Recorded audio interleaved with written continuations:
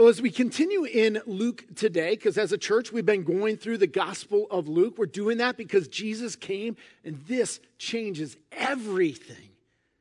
We're just staring at Jesus. We're in awe of him. We love him. Look, as we go through it today, here's something I want to put on your radar. You know that Christian history is littered with the martyrdom of many, many men and women who courageously went to their death because of their professed faith in our Lord. One notable example is Polycarp. Polycarp was martyred in about 155 AD, I think it was. He was a disciple of John, who was one of the original 12 disciples, okay? And in the martyrdom of Polycarp, here is what we read. The proconsul then said to him, I have many wild beasts at hand. To these will I cast you unless you repent. Now, just note this. Repent there doesn't mean like repent and turn towards Christ. It means repent and turn away from Christ. Renounce Christ. And to that he answered, Polycarp answered, he said, call them then. For we are not accustomed to repent of what is good in order to adopt that which is evil. And it is well for me to be changed from what is evil to what is righteous. But again, the proconsul said to him, I will cause you to be consumed by fire, seeing you despise the wild beasts, if you will not repent. But Polycarp said, you threaten me with fire, which burns for an hour, and after a little is extinguished, but are ignorant of the fire of the coming judgment and of eternal punishment, reserved for the ungodly. But why do you tarry? Bring forth what you will. Oh, my goodness. What a stud. I mean, that is the stuff of legends. That's the stuff of leaders. That's the stuff of myths and heroes, and it's phenomenal. Christian history has plenty of stories from men and women just like that who were cool and calm and went right into the fires professing their faith in Christ, ready to meet death. There is one notable exception. And that takes us to our story in Luke today. We're going to be in chapter 22, verses 39 through 46. Look at this. And Jesus, he came out and went, as was his custom, to the Mount of Olives. And the disciples followed him. And when he came to the place, he said to them, pray that you may not enter into temptation. And he withdrew from them about a stone's throw and knelt down and prayed, saying, Father, if you are willing, remove this cup from me. Nevertheless, not my will, but yours be done. And there appeared to him an angel from heaven, strengthening him. And being in agony, he prayed more earnestly, and his sweat became like great drops of blood falling down to the ground. And when he rose from prayer, he came to the disciples and found them sleeping for sorrow. And he said to them, why are you sleeping? Rise and pray that you may not enter into temptation. So here you have Christ. In great contrast to the bold courage and grit and steel that we read about Polycarp, here you have Christ. It almost makes him look like a wuss. He's scared, he's sweating blood and he's trying to get out of it, it seems like. I'll tell you what, side point here, this must be accurate history. This is not flattering to Jesus, and this is not flattering to the disciples. If the early church is making up the Bible, they would never put this in there. Why is it in there? Because it's history. It happened, and this changes everything. This is authentic. And what I want to do is pull out 4 points from that experience. And the first one is this. You need a garden. You need a garden. All right, let me remind you of the flow of events here. Judas has already arranged to betray Jesus. After that, then Jesus arranged the upper room where he would gather and celebrate Passover with his disciples. And that's where he transitioned Passover into communion for us. We looked at that a couple weeks ago. Then there were a few tidbits of teaching. Pastor Jared covered one of those last week. I'll tell you, there's a few things we're skipping over. We'll backfill. We'll come back to. We'll get it. Don't worry. But during that time, evidently Judas left and he went to say, okay, now's the time and let's get him. Okay? But before Judas returns, Jesus and the other disciples leave the upper room. They go outside the walls of the city of Jerusalem. They go east.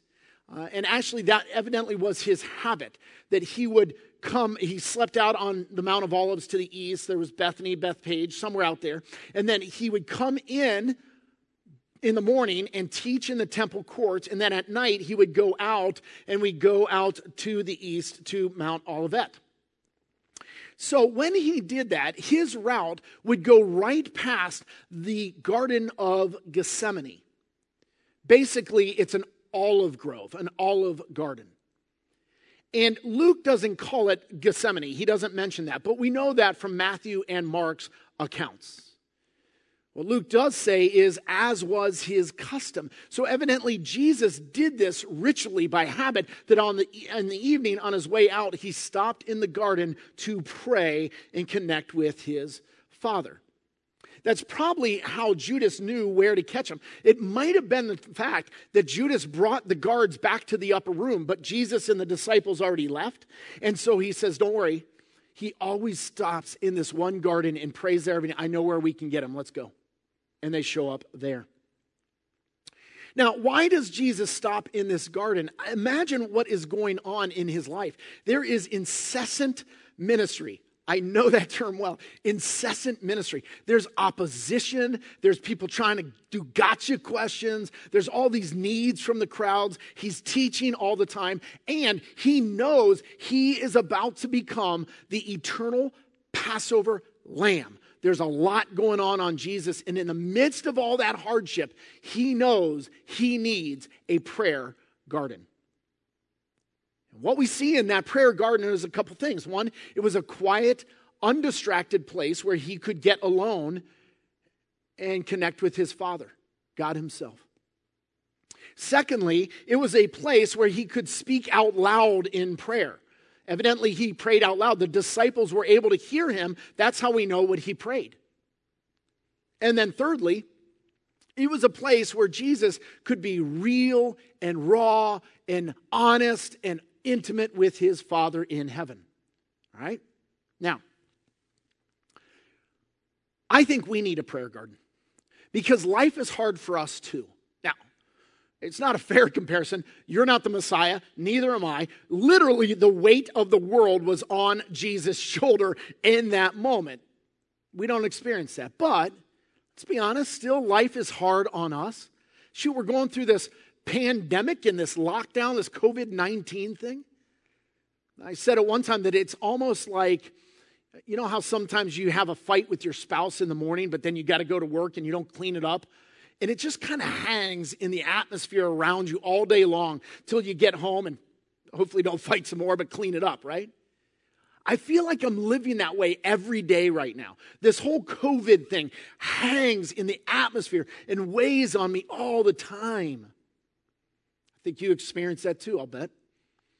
And even without the pandemic and the lockdown, there's financial tensions, there's relational tensions, there are teenagers, which are just tensions, walking around on legs, right? There's tensions there, there's laundry, like laundry is never finished, right? There's just life, and life is hard. And in the midst of that, you know what you need? You need a garden. You need a place where you can be quiet and undistracted and alone, where you can talk to God. You need a place where you can talk out loud to God. And then thirdly, you need a place where you can be real and raw and intimate with God. And I want to bump back through those real quick. Let's tackle that first one. When I say you need a garden, you need a place that is quiet and that is undistracted, where you are alone. Maybe that's a room in your house. Maybe that's a particular chair in your house. Maybe you have younger children, and so some of you literally have a prayer closet that you go into and shut the door. For some of you, the prayer closet is called the bathroom because that's the only place where they'll leave you alone if you lock the door, right? So you need a prayer closet. Or for some of you, it's you have to leave the house. Maybe it's a coffee shop. I caution you, you're not so alone. Maybe you can work it out. For some of you, it's a park, a bench, a picnic table. For some of you, it's your car because you're alone and undistracted and you can talk to God. Some of you could pull over into a parking lot on the way to work or on the way home, and just in your car alone in that parking lot, that can be your prayer closet. You need a place like that in your life. Jesus had it. You need it too. Now, one of the things you can do in that place is, secondly, you can speak out loud to God. Why? I think praying out loud it's been so huge in my life. If you haven't tried it, I at least want you to try it, because we get mental drift, right? Like we're praying along to God, squirrel, right? And we're distracted by everything. And I find when I pray out loud, I more stay on track with God, and I keep the mentality that I'm actually speaking to Him. See, one of the keys of prayer is not to focus on prayer, but to focus on God. And I find that when I speak out loud to God, I maintain that more, that I'm actually talking to God and He's actually listening. Which underscores the value of being alone, because if you're at Starbucks and you're just talking out loud, people think you're crazy. They call the cops. It gets weird. So that's another benefit there. All right, third, I said you need a place where you can be real and raw and intimate with God. Do you see what Jesus is doing there in the garden? Did you catch it? He's not going flowery spiritual. Oh, my dear daddy God. God, you are so high and holy and lifted up and other and righteous, and you are omnipotent and omniscient and omnipresent. I want to just tell you, Daddy, this is so much fun. I love serving you so much, and this is going to be easy. It's not what he says. He basically says, this is hard. And he's honest about it. You notice what God does in response? Does he say, suck it up, buttercup? Does he correct Jesus? Does he scold Jesus? No. He listens, he loves, and he sends an angel to strengthen him. He strengthens Jesus. Listen, you need a prayer garden in your life where you can do something just like that. In fact, if you want to dig into this more, look at this page on our website, if you will.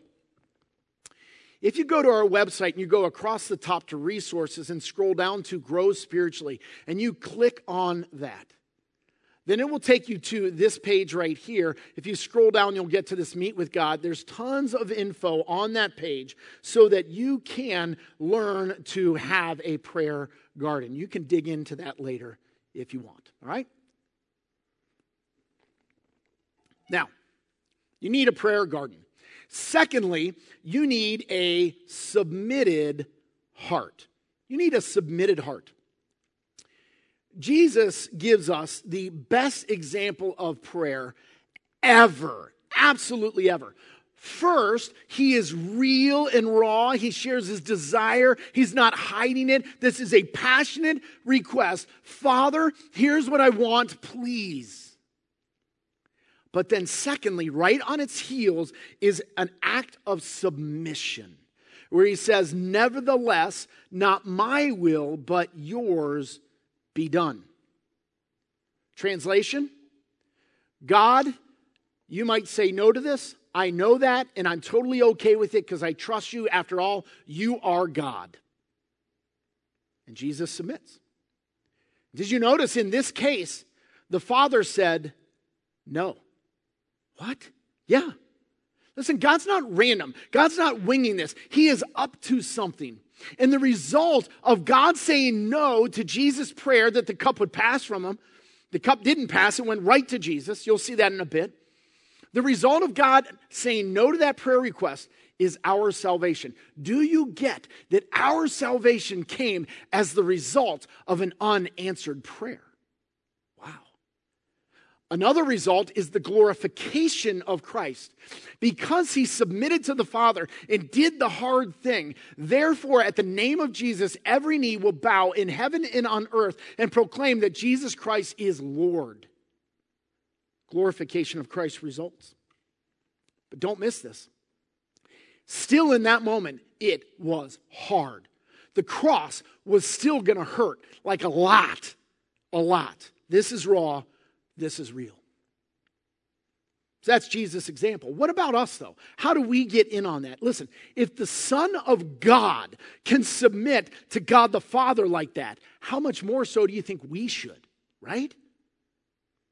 What I want you to do is this. I want you to submit your requests to God. Then submit yourself. Submit your heart. Why? Because God is not your errand boy. He's not your butler. We obey God. He doesn't have to obey us. And in the place of prayer, God might grant your request. In response to your prayer, he might say yes. But know this. Prayer does not change God. Prayer changes us.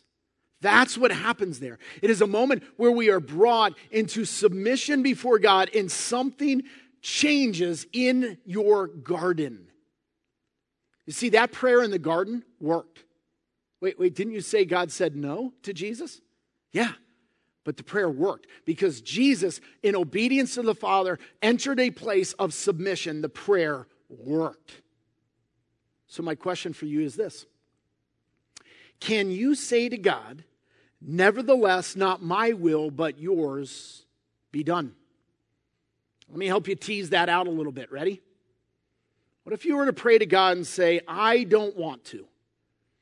I don't want to watch my kids get sick and die. I don't want to see them be missionaries in a distant land. I don't want to reach out to my coworkers and neighbors and experience ridicule for my faith. I don't want to get cancer. I don't want to read my Bible and pray every day. I'm busy. I don't want to give my money away generously. I don't want to lose my job. I don't want to have a hard marriage. I don't want to fight the same temptation towards sin day after day again. I don't want to. And then here's the question. Can you next say, nevertheless, not my will, but yours be done? Remember, God is not screwing around. He's not winging it. He's not random. He's up to something. He has a huge kingdom plan. And what if he has something amazing in store for your life? Now, it might really, really hurt a lot, okay? But he will equip you, and he will empower you, and he will even enter into your prayer garden and strengthen you in that moment. And he'll walk beside you and then take you on an amazing adventure. Not my will, but yours be done. Now, yes, folks, yes, don't miss this. Yes, tell him exactly what's on your heart. Don't go super spiritual at first. Tell him, as a child tells a parent, here's what I want. Tell him with that kind of childlike honesty. But also know this. Before you even speak it, he already knows. You understand, he knows everything.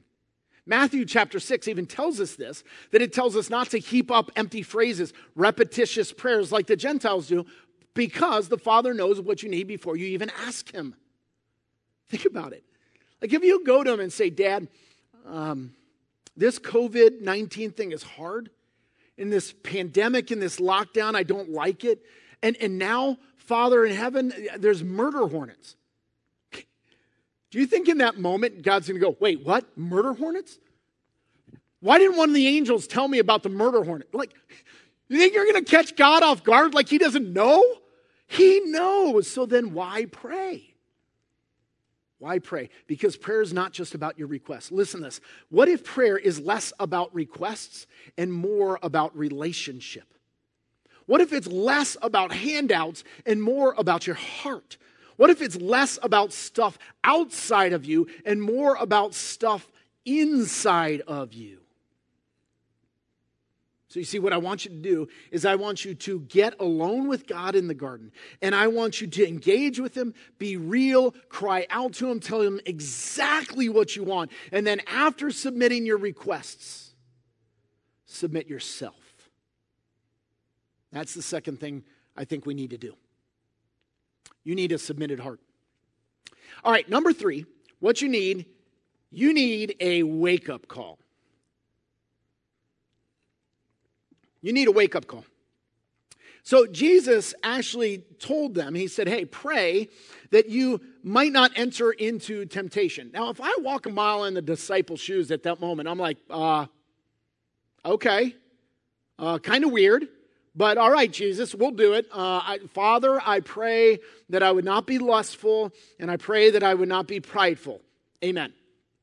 Yawn, and they fall asleep because they're exhausted, and they fall asleep. Now, Jesus comes upon them and says, dude. Okay, now some think that the temptation that he was telling them to pray against was the temptation to fall asleep. I don't think so. Seriously. Do you think God is going to be upset with somebody who's dead dog tired and falls asleep? How dare you? Like, parents, you got young kids. They're exhausted and fall asleep. Do you punish them? No, that's ridiculous, right? That's not it.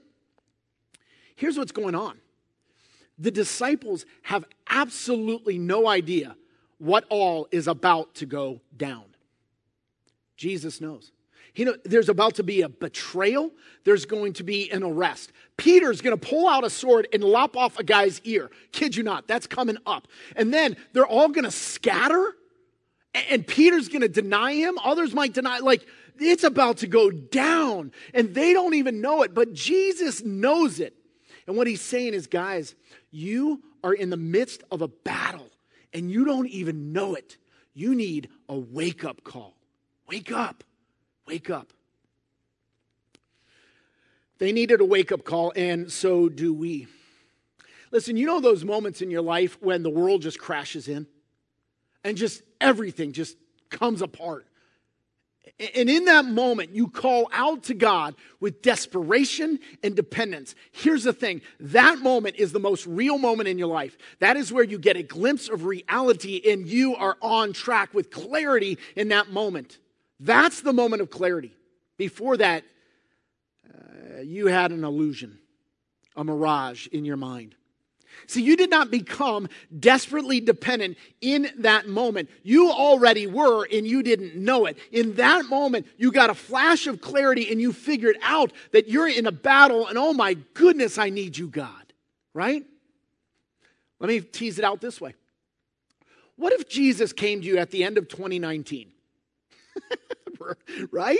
And he came to you and he said, hey, you guys should really pray for God's help. And we'd be like, okay, sure, weird, but okay. God, we always need your help, so please help us. Amen. Yawn, and then we fall asleep. And we wake up the next morning, and it's 2020, people. Right? And listen, here's what I want you to know.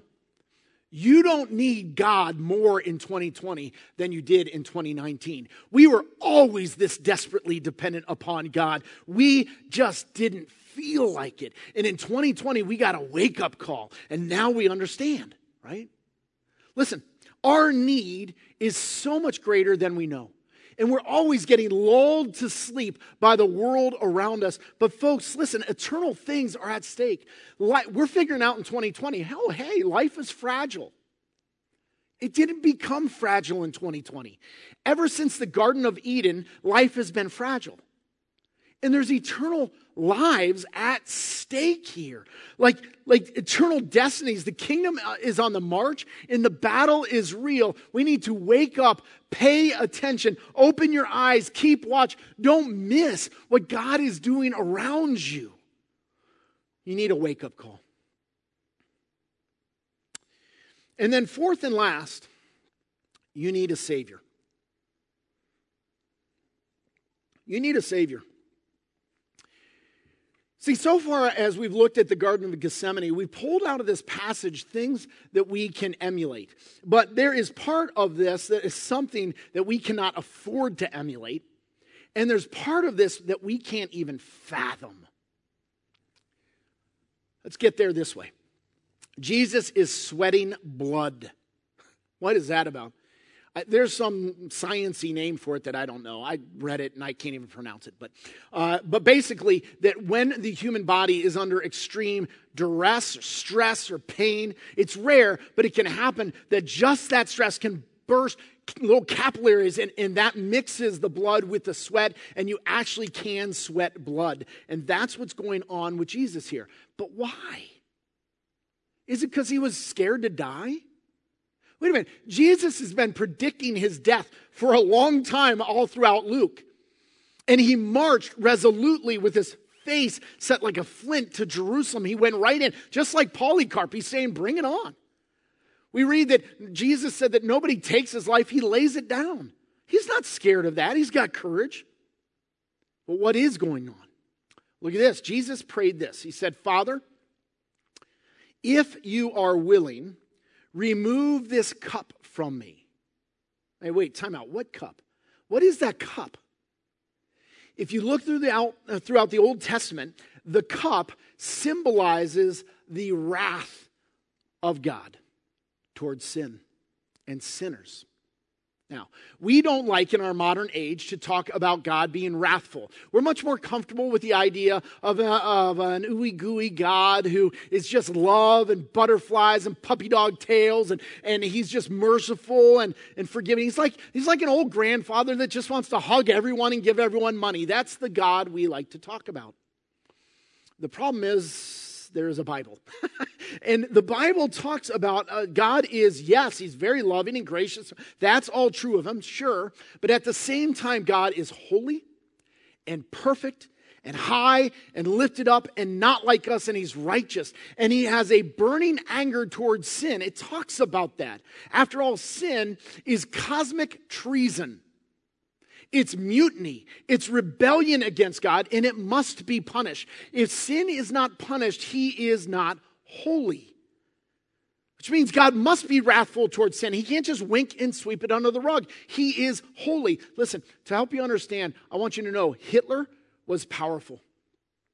Hitler was loving. Now, what I mean by that is not he was like the super loving guy, but there were objects of his desire, things he loved and went after. The problem was Hitler was not holy. I want you to catch from that just to be powerful and loving is not a good thing unless you are also holy. Our God is holy. He hates sin, and because of that, he has wrath towards sin. So you see, that cup is horrifying. It's horrifying. Can you imagine bearing the judgment and wrath that God has toward every sin from every human being, from every moment in history? It's all in that cup. Could you imagine drinking that cup? Here's how theologian Wayne Grudem put it. He said, yet to bear the guilt of millions of sins, even for a moment, would cause the great anguish of the soul. To face the deep and furious wrath of an infinite God, even for an instant, would cause the most profound fear. Jesus would swallow the intense hatred of sin and vengeance against sin, which God had patiently stored up since the beginning of the world. And catch this angle. This is Jesus, the sinless one, who's about to drink that cup. He's known nothing but perfect holiness himself for all eternity. He's known nothing except perfect fellowship with God the Father and God the Spirit for all eternity. You see, Jesus is facing something that no martyr ever had.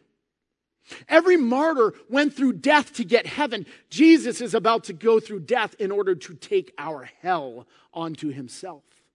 Oh my goodness. And that's why he is sweating blood. Listen, courage is not the absence of fear. Courage is doing the right thing, knowing the horror that you are facing. And that's what we see in Jesus in this moment. After all, folks, someone has to drink that cup. Don't miss this. Jesus said, Father, if possible, Daddy, is there any other way? No, son, there's not. No. Because of the holiness and the wrath of God towards sin, he can't wink and sweep it under the rug. It must be paid. And there's no effort on our part that can satisfy the wrath of God. There's no religion, including Christianity, that can help us satisfy the wrath of God. No amount of good deeds on our part. The cup will destroy us. It's either going to be Jesus or us. You see, don't forget that 2 weeks ago we looked at the Last Supper, that moment when Jesus turned Passover into communion. For us, it was 2 weeks ago that we read it. In the story, this is the same night. He went right out from that Passover meal, from the upper room, and he went right into the Garden of Gethsemane. This is right after it. And here's the point. We talked about the cup of communion that represents the gospel. You understand, we don't drink the cup of communion unless our Lord drinks that cup in the Garden of Gethsemane. Unless he drinks the cup of the wrath of God, we do not have communion. Period. And so Jonathan Edwards put it wonderfully this way. He said, Christ was going to be cast into a dreadful furnace of wrath, and it was not proper that he should plunge himself into it blindfolded, as not knowing how dreadful the furnace was. Therefore God brought him and set him at the mouth of the furnace, that he might look in and stand in and view its fierce and raging flames, and might see where he was going, and might voluntarily enter into it and bear it for sinners, as knowing what it was. But when he took that cup, then knowing what was in it, so was his love to us infinitely the more wonderful, and so was his obedience to God infinitely the more perfect. You see, you need a Savior who would drink that cup. You need him to do that for you. And Jesus, knowing what was in it, reached out, took hold of it, and drained it, every last drop. We need him to do that for us. So what? What are we going to do with that? All right. First, I want you to quit trying to drink the cup. You can't. You won't. Your only hope is that Jesus did it for you. And he did, and he said, it is finished. Therefore, just worship the Savior. Just worship him. Now, with that behind us, I want you to get a prayer garden. Pour out your heart. Be real, be raw with God. Submit your heart to God, not just your requests. And then get a wake-up call that there is a kingdom mission and you are in a battle and there's a big picture. Get all of that. Get all of that.